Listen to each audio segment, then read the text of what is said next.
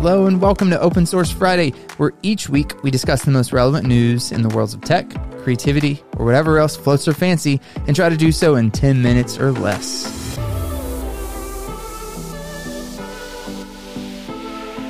All right, Star Talk. So on today's Open Source Friday, I want to talk a little bit about work-life balance, but not really the way that we typically think about it, but in more of a sense of meshing and integrating your personal passions with your professional goals and aspirations. And it's something that's pretty close to my life at this point. And so I just want to have a quick conversation on it. And I think this is a great starting point for you because you really kicked this off for me, really, this whole new thought. So let's get started, man. Let's talk about, let's put me on blast here. I'm going to put you on spot now. Spot here, Michael. So I think, you kind of started this programming journey, back in November, December timeframe, right? Yep. And you've been trying to dig more into the data science, data analytics side of things, right?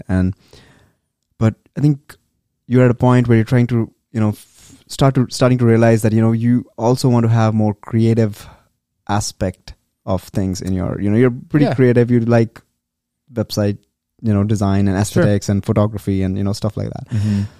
And I think you're coming to a realization that maybe you want to have more of that and going into your, and I work, think work as well. Yeah, and I think you actually kind of spurred this on in my brain too. Like, we've talked a lot about Python and we've talked a lot about data science and digging into the deeper aspects. But I've come to you multiple times. I'm like, I'm kind of stuck. Like, I don't know project wise what I want to build because it's all kind of.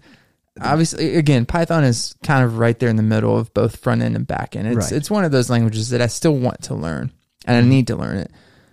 But I think for me, what I've realized, especially through conversations with you, is that like maybe going that intricate of a route is not really where my passion lies. And so it's kind of brought me to this realization. And I hope today's episode helps anybody out there trying to figure out like how do we integrate what we do professionally with what we're passionate about, because ultimately the end goal, money aside, like money's great, right? We want to make money, right? And if you don't, that's totally fine too. But at the end of the day, money is only going to get us so far, right?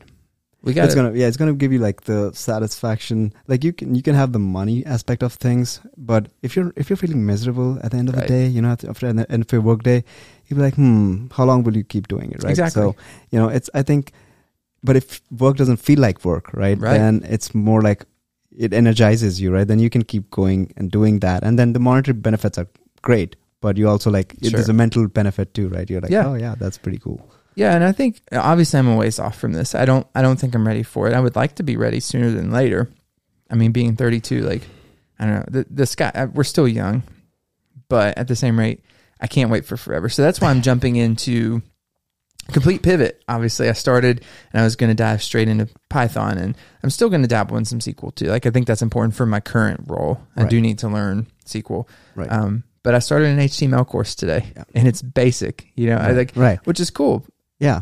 And that's the thing. I think, I guess to simplify things, like you are starting to realize that you want to do more on the front end side of things, right? Than on the back end side of things. And because go ahead. Yeah. And I think what I've always known the difference between front and back end, but I think what worried me was I was like, I don't know if I want to just build websites. But then the more I dug into it, and like we talked about, Sartak, that's not all front end does. I mean, there are front end designers, front end, the UX, UI people, which that largely is what they do, but there's so much more to it as well.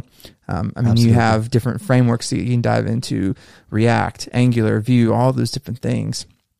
So there's such a big world, and I don't know, maybe it's just me like fantasizing about the data science and that being the new cool thing to do out there, right? Or whatever it was. But it really was that conversation as simple as you had. It's like, this is a quite candid and frank conversation that Sartak had with me. He's like, you don't really want to do software, do you? Like, you're going to work a lot. It's not going to be fun. You're not going to be able to do creative stuff. And when he told me that, I was like, "Oh man, I want to be way doing to wreck my life, Sartak." Like, thanks for shattering my dream. I know, this is what I was hoping to do. But then the more I thought about it even more, and like, you're absolutely right. And I so appreciate you calling this out to me. Like, it means a lot for you to come to me and say, I do have a creative gene about me, because I love that aspect. But I still want that tech component as well. Like Mhm. that's something that's been in the top of my mind. And so to be able to potentially pursue something that does both of those things and meshes them well, like Yeah. I'm legit pumped up about that. And Yeah. I don't know what that looks like. And again, I'm still choosing to go the self-taught route, which is going to be, I have an uphill battle. But I do feel, I don't know, maybe you can speak to this a little bit better, but like to me, this seems like I don't want to use the word easier, Right. but it seems like a more logical route to go self-taught than Right. Right. you know, instead of learning like statistical modeling and right.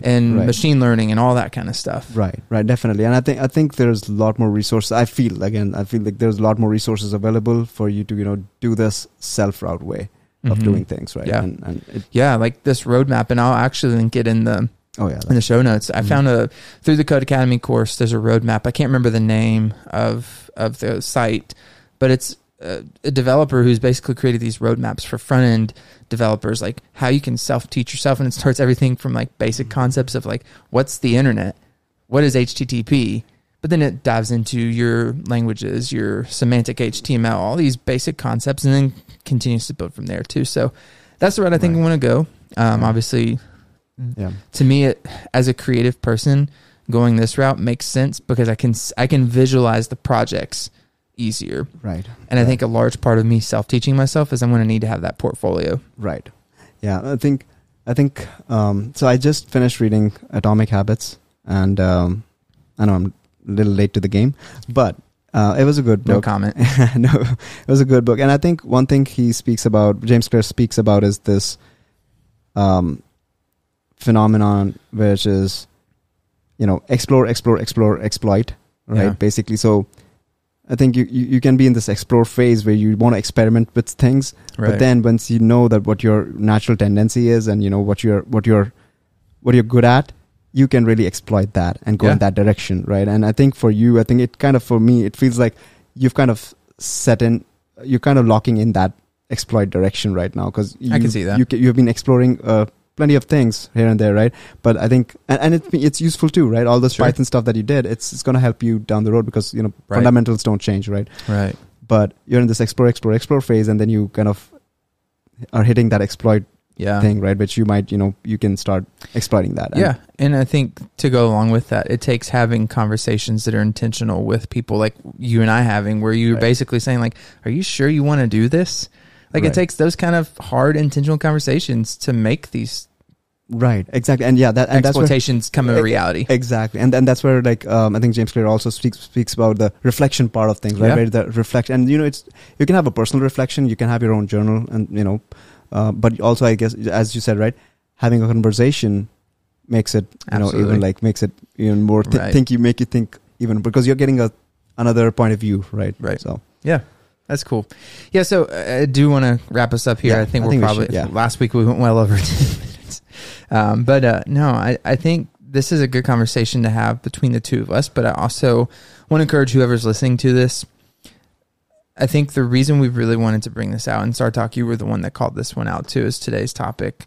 I think it's important because there might be someone out there who's listening who's going through a very similar idea, like kind of this inflection point where they truly do feel like there's another step out there, but there's tension between your internal being and who you are. Mm-hmm. And so for me, like it always kind of falls back to this creative gene. Like like we talked about in an early episode, is I've always been doing something. I've always done something creative, even from an early age, and like picking up guitar when I was in 5th grade. So at whatever age, I think like 10 years old or something like that. Like, and then being in band and being in a hardcore band and all these kind of things along the way. And like, I don't even think I told you, but I had some type of point and shoot camera in college that I thought I was going to be a photographer from and stuff like that. But like, there's always been this aspect of it to me. And I love the visual aesthetics of the front end of what our internet is like.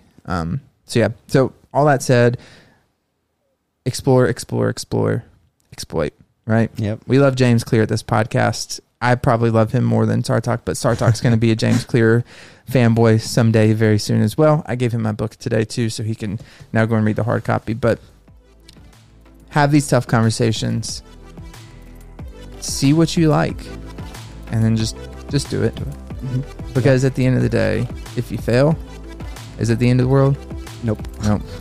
just get back up and keep trying again. Yeah. Awesome. Thanks, Art Talk, for coming over, man. Thank you. Thanks, man. everyone, for listening out there. And remember, this is being released the week that we released our final episode for season 1. The next 2 weeks, there will only be Friday episodes. And then we will be kicking back off of season 2 in April. So stay tuned for that. We're still working on that. And we're excited. Thanks again for listening. All right. Peace out. Later.